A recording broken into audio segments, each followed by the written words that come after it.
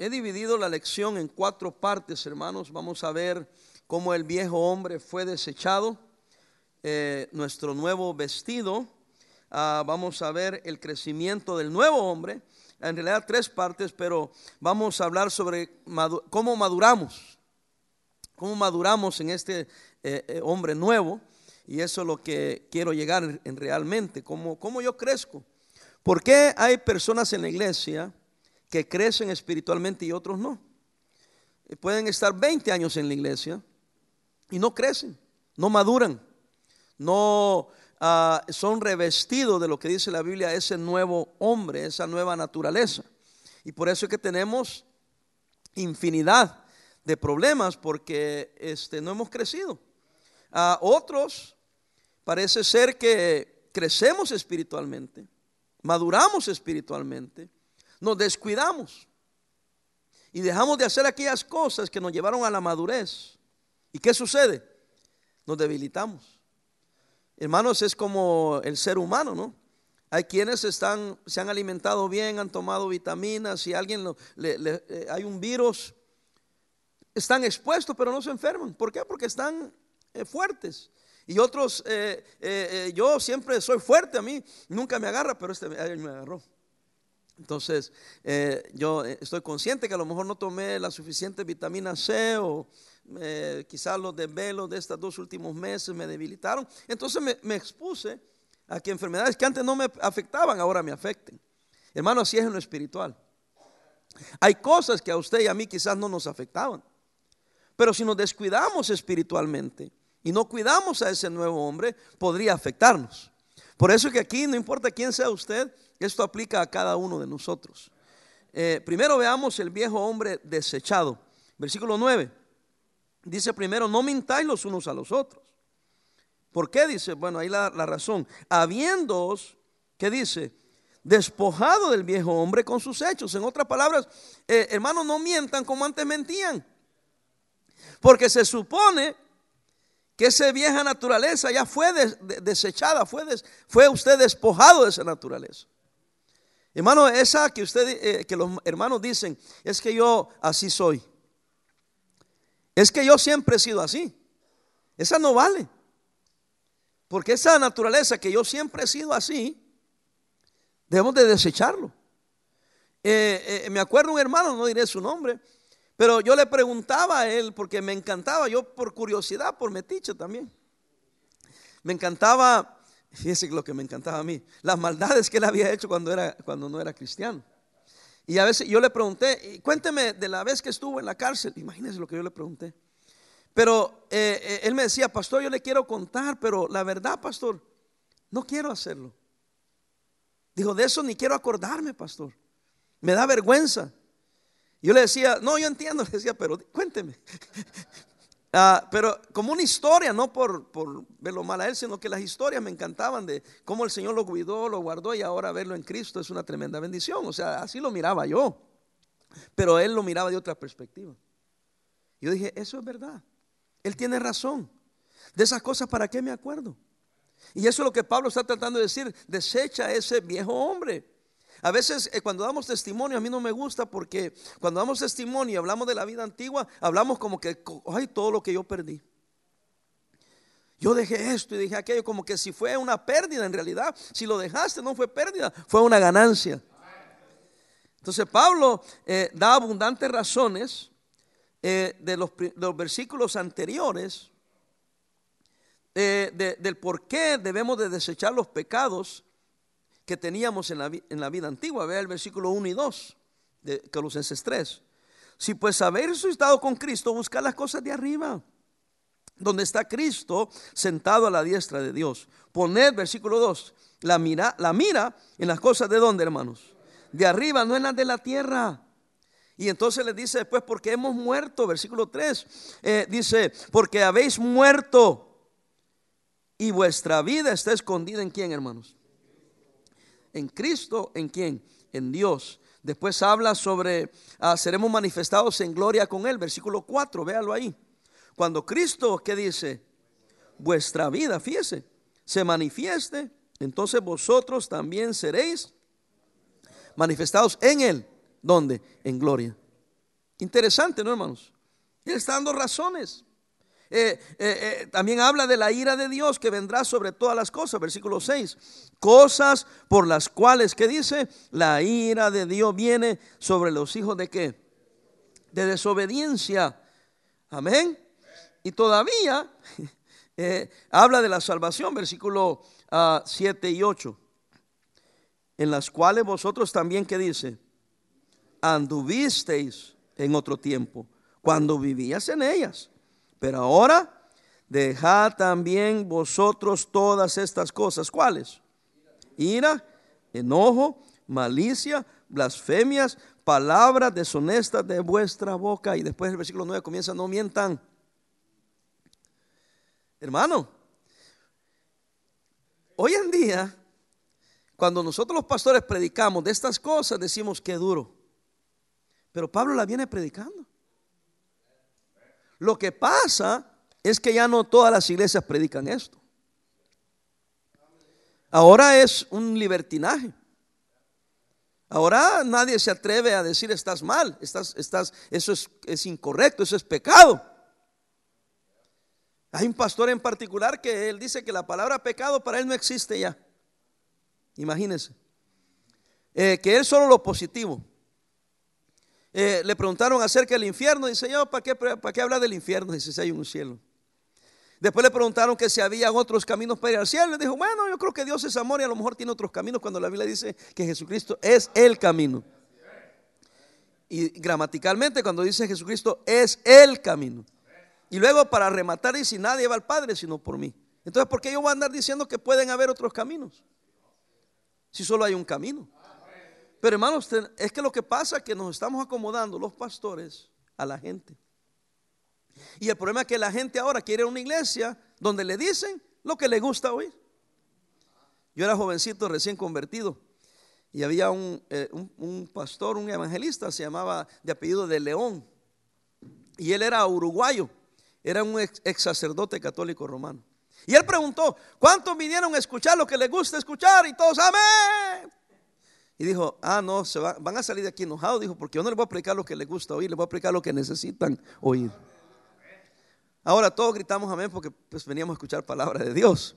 Pero él quería darnos una ilustración. Dice: yo no les voy a dar lo que a ustedes les gusta, les voy a dar la palabra de Dios aunque no les guste. Y volvimos a decir amén, porque ahora sí entendíamos qué es lo que él trataba de ilustrar. Y entonces viene ahora, después de 30 y pico de años, los pastores, véame aquí, hermano, hacen encuestas para ver lo que la gente quiere oír. Y preparan sus mensajes de acuerdo a lo que la gente quiere oír. Y en la encuesta pregunta: ¿qué es lo que no te guste oír? Para no predicar eso. ¿Oyó, hermanos? Entonces yo estoy enseñando esto porque como iglesia necesitamos entender que sí hay más que negativo y más que pecado en la Biblia, es cierto. Hay bendiciones, hay prosperidad, hay cielo, hay amor, sí, todo eso. Hay que ser amables, eso no se quita. Pero Pablo dice: desechen ese viejo hombre. Y es nuestro deber decirle, hermano, ya no se comporte como se comportaba antes, ya no viva como vivía antes. Ahora estamos en Cristo, somos una nueva criatura en Cristo Jesús. Amén. Tengo que avanzar al segundo punto. Nuestro nuevo vestido no es que ande estrenando. ¿A qué se refiere? Versículo 10. Revestido ¿de qué? Del nuevo. O sea, despojado del viejo hombre con sus hechos y revestido del nuevo. Obviamente, gramaticalmente está hablando del nuevo hombre, la nueva naturaleza. En realidad, véame aquí, hermano, de otra manera de pensar. Porque según pensamos, así actuamos. Ya lo he dicho varias veces, no es psicología, hermano, es Biblia. Apúntelo si quieres, no vamos a ir ahí. Filipenses 4:8. Pablo nos exhorta que todas las cosas que son buenas, en esto que pensad. También dice Romanos 12:1 y 2 que vamos a encontrar la voluntad de Dios y prestamos nuestro cuerpo para que comprobemos la voluntad de Dios, etcétera. Pero dice: por medio de la renovación de vuestra mente. Amén.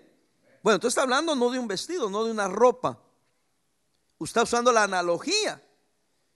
¿Cuánto le gusta estrenar? ¿Cuántos se acostumbraron? No sé, a mí me acostumbraron que cuando había un evento importante, entonces se estrenaba. Yo no puedo, yo agarro algo y me lo pongo ya. Yo no puedo guardarlo. Amén.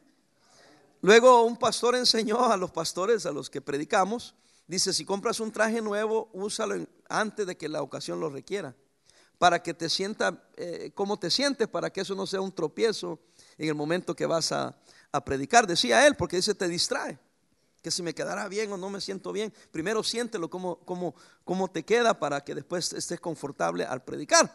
Bueno, hermano, hay que vestirnos de ese nuevo hombre, y lo más pronto mejor. Y pruébelo para que se sienta confortable. No hay nada malo con vivir bien. No hay nada malo con hacer el bien. Yo no sé por qué nos critican a nosotros que predicamos que hay que vivir bien, que somos legalistas. Entonces el pastor que no predica que hay que vivir bien, ¿qué es? En otras palabras, nos acusan de que le estamos enseñando al pueblo de Dios de que vivan bien.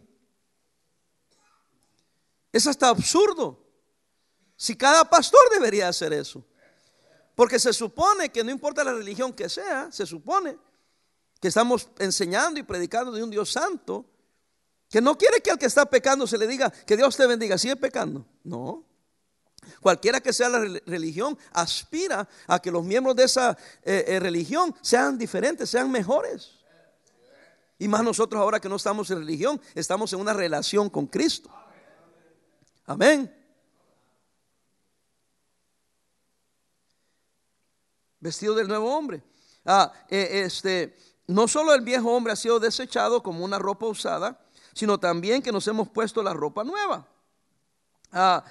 Por medio del Espíritu Santo de Dios, hermanos, tenemos esa nueva naturaleza. Amén. Vea, déjeme ver aquí.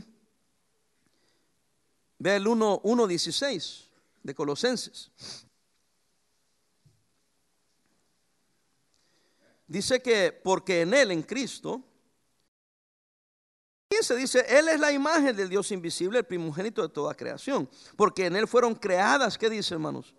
Todas las cosas que hay en los cielos y las que hay en la tierra, visibles e invisibles, sean tronos, sean dominios, sean principados, sean potestades. Todo fue creado por medio de Él y para Él. En otras palabras, cuando recibimos el Espíritu Santo, hermanos, somos una nueva creación. Y mañana, o Cristo está obrando en su corazón o no está obrando en su corazón. Él no se forza, Él no forza a nadie. Tenemos que voluntariamente nosotros aceptar en nuestra mente. Hermanos, si quiere que pasen ahí por el pasillo, se van a este lado. Hay muchos lugares en este lado. O el pasillo de atrás también pueden ir y pasar a este lado. Amén, para que aprendan a manejar el sistema. También, hermanos, se dice que en el versículo 15, ya lo leímos, que somos imagen de Él. Efesios 2:10, si lo quiere encontrar ahí. Efesios 2:10. Porque somos, ¿qué dice? Hechura suya, creados ¿en quién? En Cristo Jesús. ¿Para qué, hermanos? Para buenas obras, las cuales Dios, ¿qué hizo? Preparó de antemano para que anduviésemos en ellas. ¿Oyó? Para que anduviésemos en ellas. Dios no preparó buenas obras para que no anduviésemos en ellas, sino para que andemos en esas buenas obras, para que andemos en la voluntad de Dios. Véame aquí, hermano. Ese es el nuevo hombre. Es el nuevo vestuario que tenemos. Ahora, ¿qué pasa? Sí, pastor, yo soy salvo, soy cristiano, yo entiendo ese principio de la vieja naturaleza y la nueva naturaleza, pero seguimos viviendo como que si no fuéramos cristianos. ¿Y sabe qué dicen los incrédulos? Hipócritas. Así dicen ellos, porque no alcanzan a entender que no es hipocresía. Lo que pasa es que no hemos crecido y no nos hemos vestido de ese nuevo hombre. Y usted sigue dando un mal testimonio. Hello. Porque no ha crecido, y vamos a hablar sobre ese crecimiento. Regresemos a Colosenses 3:10, donde leímos ahí, al final del versículo dice que la imagen revestido del nuevo hombre, obviamente, el cual conforme a la imagen del que lo que creó, Cristo nos creó, se va renovando hasta el conocimiento que pleno. No necesariamente la edad es sinónimo de sabiduría, pero si usted tiene años de ser cristiano, ya tiene cierta edad, no voy a decir cuál, está entendiendo mejor las cosas hoy que antes las entendía. ¿Cuántos han vivido esa experiencia? Que antes quizás no las comprendía totalmente. Entonces dice aquí que en Cristo, si nosotros nos vestimos de ese nuevo hombre, podemos ir teniendo un conocimiento que pleno. Hermano, véame acá. Yo aprendí que cuando yo hago la voluntad de Dios revelada, Él me empieza a guiar en la voluntad de Dios no revelada. Y la mayoría de cristianos tienen problemas en lo que no saben, pero yo creo que tienen problemas en lo que saben. Por eso Santiago dice, pero sean hacedores de la palabra, no solamente que oidores. Entonces, si usted se está mortificando por lo que no sabe, yo le hago una propuesta: empiece a hacer lo que sí sabe.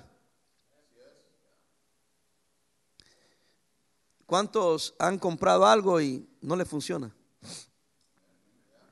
Y dicen, ¿para qué lo compré? No servía. ¿Cuántos? A ver, ¿cuántos? Después fueron a leer bien las instrucciones y se dieron cuenta por qué no servía. Yo me compré una plancha de vapor y ahí decía y todo, y bien bonito, ¿no? Y la compré, la conecto, le echo agua, la conecto y no tiraba agua la cochinada. Dije, pues mira, siempre ando comprando cosas que ni sirven. Bueno, y la dejé arrumbada ahí. Pasaron 2 años y la encontré. Dije, mira, ahí está esa cochinada. Vamos a ver, la voy a conectar otra vez. Y le echo agua y la conecto otra vez y no funciona.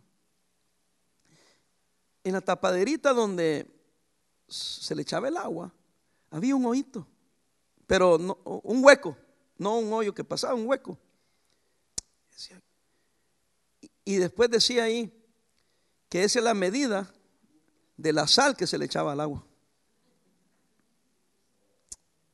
Ah, la sal.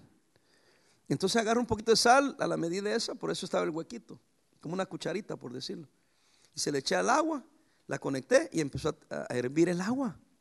La sal le ayudaba para el proceso de ebullición. ¿Qué es eso, pastor? ¿Qué? Ebullición, cuando empieza a hervir el agua. Con la sal hierve. ¿Alguien está aquí? ¡Qué descubrimiento! Entonces yo tenía algo que sí servía, pero no servía porque yo no había seguido las instrucciones. Por eso muchos me dijeron a mí, pastor, yo voy a la iglesia, pero no me sirve para nada porque no lo pones en práctica ni sigues las instrucciones. Una pareja que se destruyó, platicando con ellos, me dice el hermano, pastor, yo he ido a 10 retiros de parejas. Ya me dan ganas de poner, dice, un diploma que diga en the hall of shame, en la sala de vergüenza, porque de nada me sirvió que fui. Hermano, nada te va a servir que vayas a 20 retiros de parejas si no lo pones en práctica. O vengas por 10, 15 años a la iglesia. Has estado en la iglesia, pero no has crecido. Esta vida tienes que irla renovando, tienes que ir pensando diferente.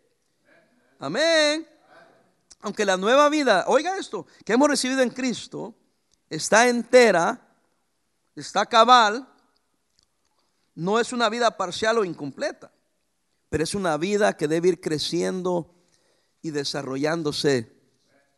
Amén. Constantemente. Es decir, uno crece y no se queda estancado. Hay que aprender más. Hay que crecer más. Pero usted ya aprendió y se quedó ahí y dijo, ya sé yo para qué. Ya ni Biblia trae.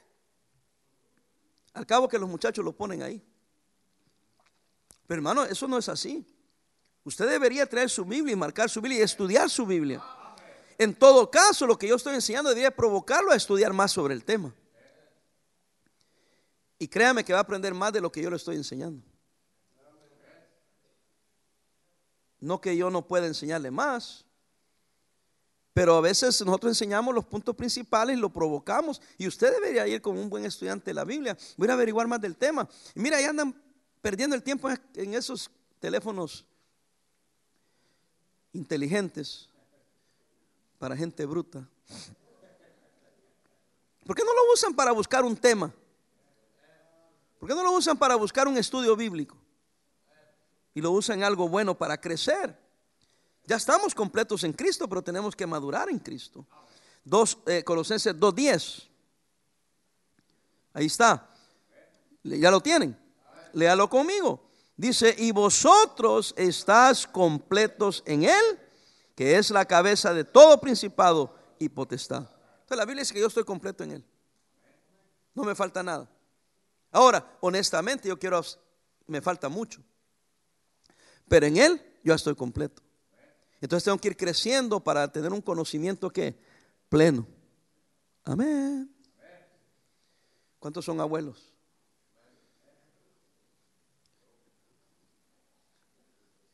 Viejos alcahuetes. Hermano, los hijos, ¿cuántos de los hijos se han quejado de que usted al nieto le deja hacer lo que quiere? A mí no me dejaba hacer eso porque, bueno, no voy a decir nada yo, ¿verdad? Pero, por otro lado, ¿cuántos de ustedes pueden testificar que sus nietos le obedecen y lo respetan? Sí. Mi nieto mayor tiene 10 años. Y él me respeta, me obedece. Y lo hemos alcahueteado. Todos los pequeños también. A veces yo los oigo, a veces, ay, viene gran, viene gran. Porque saben que los amo, los aprecio y juego con ellos y les alcahueteo, pero también los regaño. Y cuando yo llamo la atención, a veces me dicen: mira, papi, habla con. Y yo hablo y me hacen caso. ¿Sabe por qué? Porque cuando teníamos a los hijos estábamos aprendiendo cómo criar hijos. Ahora que ya los creamos, ya sabemos cómo criar hijos. Y no es que no queramos educar al nieto, pero ya tenemos cierto conocimiento de cómo educarlos en otra forma, en otra manera. No se la creen, ¿verdad que no? Yo le decía a mis hijos cuando los tenía que disciplinar: es que los amo, hijo. Me dijo: papi, no nos ames tanto, ¿verdad? Y bueno, mejor ya no digo nada más porque voy a confesar pecados. Pero los nietos, uno los cría, pero ya con más paciencia. ¿Cuántos han más paciencia con ellos que no tenías paciencia con tus hijos? Qué gacho.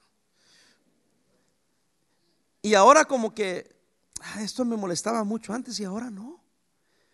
¿Cuántos está la mamá o el papá ahí y no le piden a papá y mamá, sino que piden a nosotros, los abuelos? ¿Y por qué piden al abuelo o a la abuela?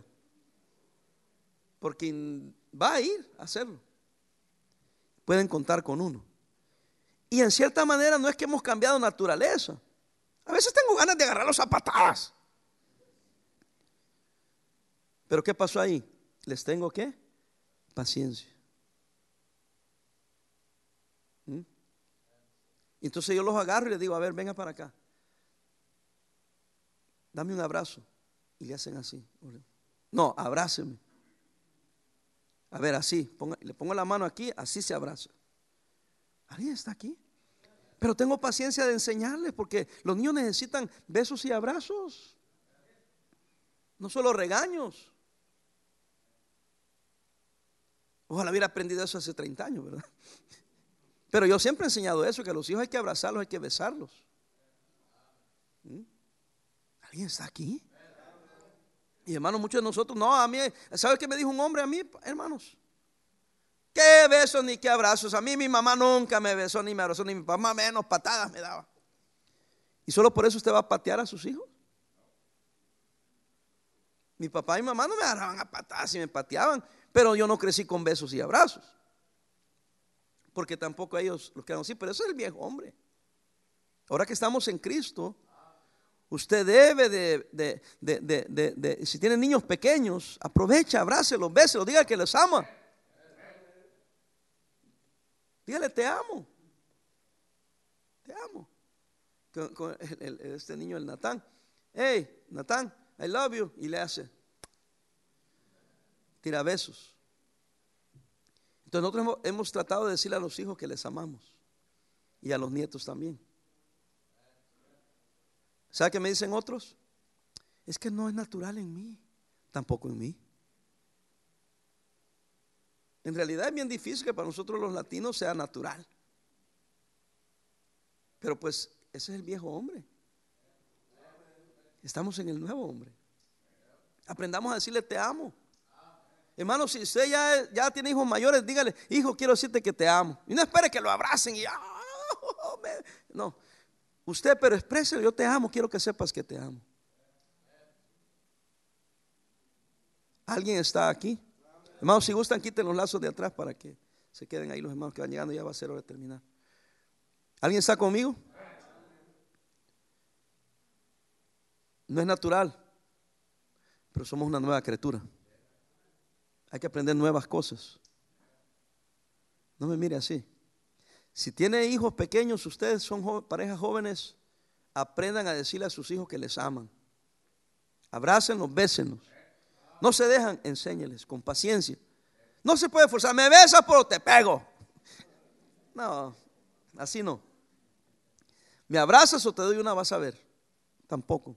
Con paciencia, con amor, con crecimiento.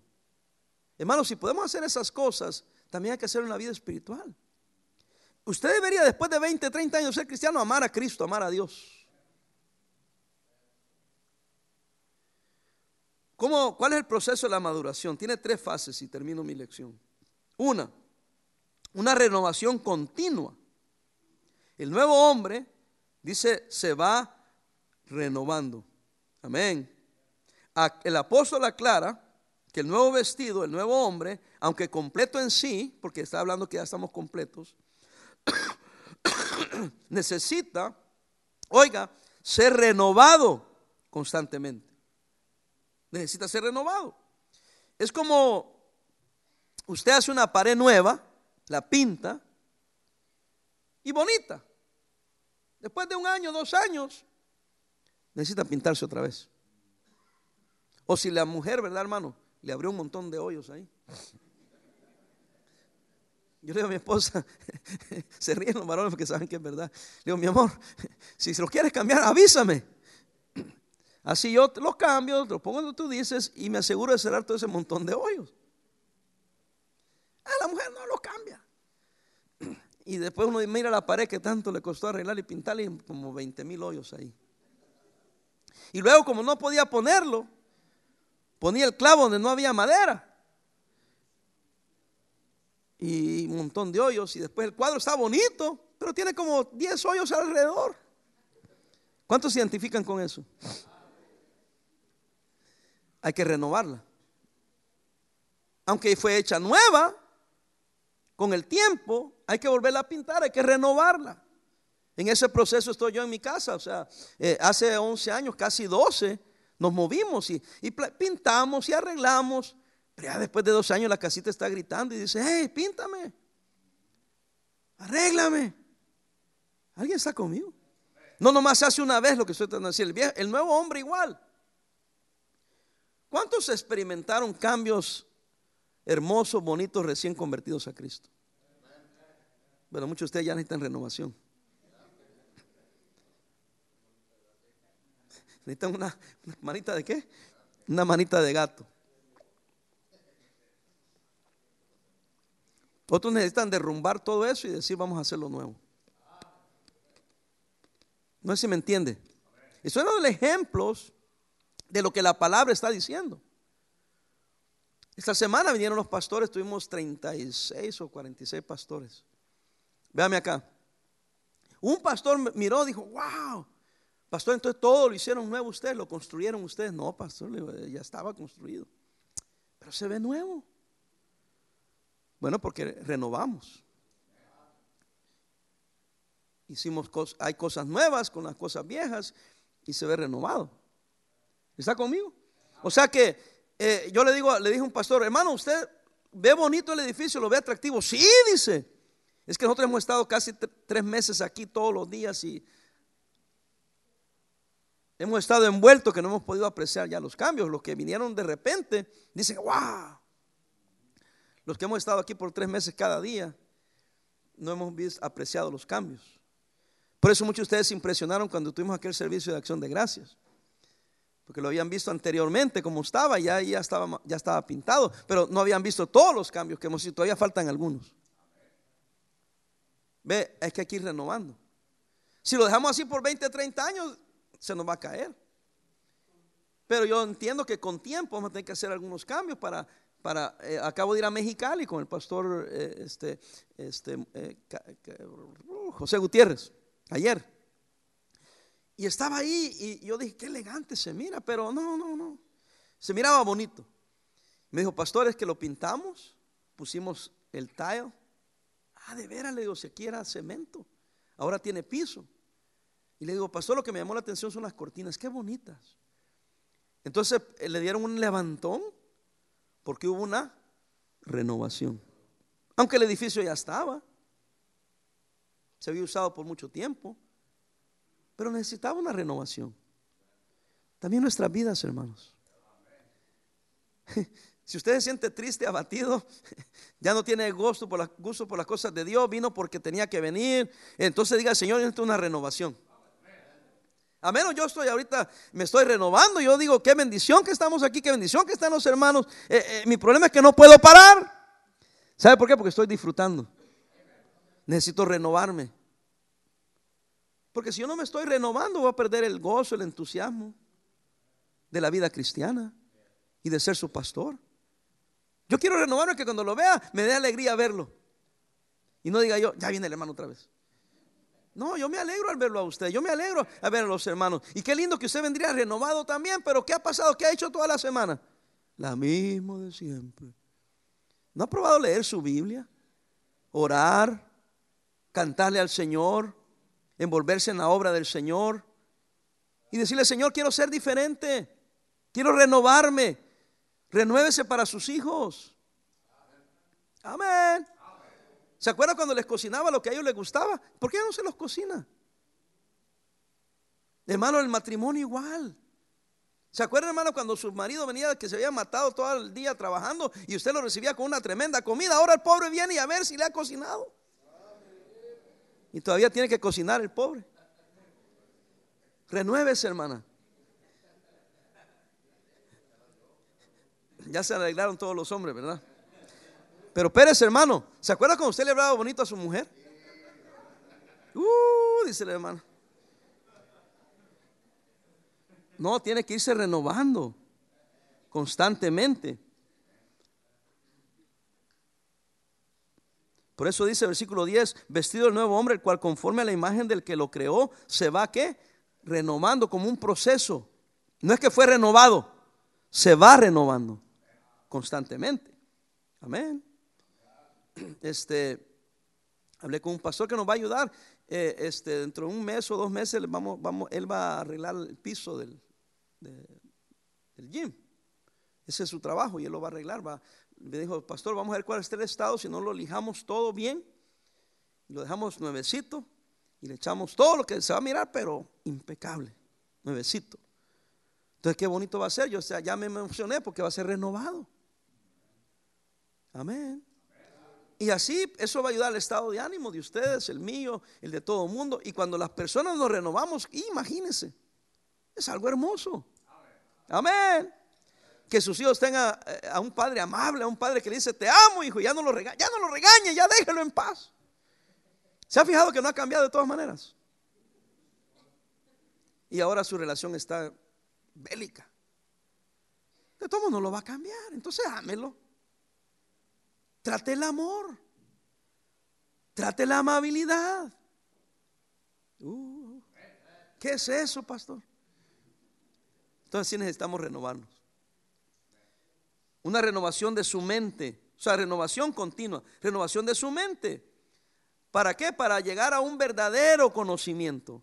Renovar su mente. Hay muchos versículos, no tengo tiempo, pero Romanos 12:2, por mediante o por medio de la renovación de vuestra mente. No nos conformemos a este mundo, sino transformémonos. Amén. Tiene que cambiar su manera de pensar. Número 3, una renovación de carácter. ¿Cuál como carácter? Conforme a la imagen de aquel que lo creó, de personalidad. O sea, tenemos que pararnos en la posición que tenemos en Cristo.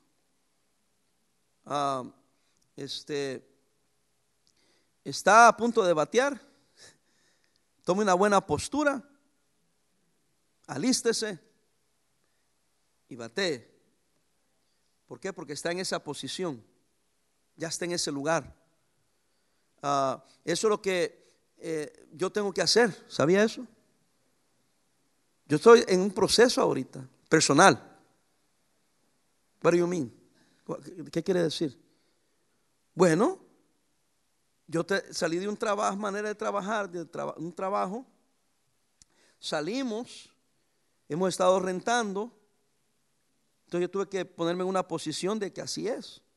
Ahora venimos acá y ahora estamos en otra posición. Ahora somos dueños. Y entonces han venido más responsabilidades. Que a veces uno puede pensar, eso es demasiado para mí.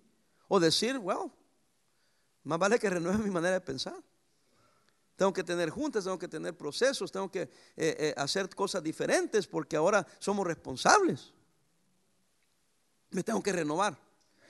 Déjeme ponerse de otra manera. En el business, en los negocios. Óigame, me tengo que reinventar. En el papel de pastor, en el papel de esposo, en el papel de papá y en el papel de abuelo, por decir, mencionando algunos nomás. Luego la responsabilidad, hermanos. La responsabilidad. Le dije a un pastor, mira, yo no sé, le digo, pero yo pensé que conforme iba a pasar el tiempo yo iba a dejar de salir menos y me iba a dedicar más a la iglesia. No, me dice, es que los que están afuera están viendo un pastor que la hizo y la está haciendo y ya tienes experiencia y quieren aprender de ti. En realidad, me dijo, te respetan más. A través de los años te ha ganado el respeto. Pero yo no soy nada, yo no soy nadie. Yo sigo siendo la misma persona. Hey, en inglés, step up to the plate. Reconoce tu posición y ponte en esa posición y úsala para el bien. Entonces tengo que renovarme, tengo que reinventarme. ¿Me entiende? Y así como yo tengo posiciones que yo necesito reinventarme, renovarme, usted también. Usted ya no es el chamaco loco que era antes. Usted ya es un hombre casado, un hombre ya viejo. Así que empiece a vivir como tal. Ya crezca, deje de estar con inmadureces, con estupideces. Ay, pastor, eso es lo que no me gusta de usted. Tampoco a mí me gusta eso de usted, ni a Dios le gusta eso. Que no se paran y asumen la responsabilidad. Ya no somos niños. No sé por qué tenemos que andar peleando todo el tiempo. Ya usted no es un muchachito. Cuidado los que tienen 41 porque les va a voltear la batería. Cambian, ya eran hombres y ahora son maricones. Yo ya pasé por eso, yo soy 58, ya la hice, hermano. Pero es que cambian las cosas porque como que se les va la onda. Ay, se me va a ir la juventud y se me va y andan alocados. Y usted ya es un viejo, hombre. Sea serio, o sea, no estoy diciendo que se sienta que no sirve para nada, no, tampoco estoy diciendo eso, pero renuévate y asume la responsabilidad que ahora tienes. Y así tiene que ser. Por ejemplo, los hijos de uno, no, mis hijos, ya mi hija mayor tiene 35 años. Ya no puedo tratarla como una niña, es una adulta. Tengo que yo renovarme en esa área también y tratarla como una mujer ya con experiencia, con sus niños y con respeto, no la muchachilla aquella o el muchachillo aquel. Si el hermano David ya está casado. Y para mí es David, come on David. Pero tengo que empezar yo a ubicarme, espérate, ya tiene 25 años. Ya no es el niño, ya no es la niñita aquella. No se me entiende, hermano. Y a veces como no nos ubicamos, no podemos funcionar. Y no le somos bendición a aquellos que debemos hacerle bendición. Ubíquese. Ya. Amén. Siga creciendo en el Señor, renueve, es una renovación continua, es una renovación de la mente y es una renovación del carácter. Debo ser diferente. No le pregunto, ¿está de acuerdo? Pero ¿estamos de acuerdo que eso es lo que enseña la Biblia? Entonces vamos haciendo lo que Dios dice, no porque el pastor dice. Yo ya sé lo que el pastor dice, pero ¿qué? Si no importa lo que yo digo. Si lo que importa es lo que el Dios dice. Amén. Ahora yo tengo que asumir la responsabilidad que se me da como pastor, ¿verdad? Pero yo no soy Dios. No se trata de complacer al pastor. Se trata de que juntos aprendamos a complacer y a vivir para la gloria y la honra de Dios. Y beneficio a nosotros, hermano. Dios nunca te va a pedir nada que Dios se va a beneficiar. Dios es Dios, Él es soberano. Pero todo lo que nos pide Dios, si somos obedientes, es para nuestro propio bien. Eso es algo bonito, porque Él nunca me pide algo que me va a dañar. Entonces, hermano, seamos hacedores, porque todo lo que Dios me pide es para mi propio bien. Y no es eso lo que nos frustra a nuestros hijos, hermano, que le estamos pidiendo algo, que hagan algo para el propio bien de ellos, y no lo hacen, son necios, y eso a usted le enoja. Dele gracias a Dios que Dios es Dios y es amor, porque también a Él le molesta que usted y yo no hagamos lo que Él quiere. Y dice, pero si es para su propio bien, muchachitos, sean necios, como usted le dice a sus hijos. Así nos dice Dios por medio de su palabra, por medio de sus hombres que hablaron la palabra de Dios. Padre, bendice la enseñanza.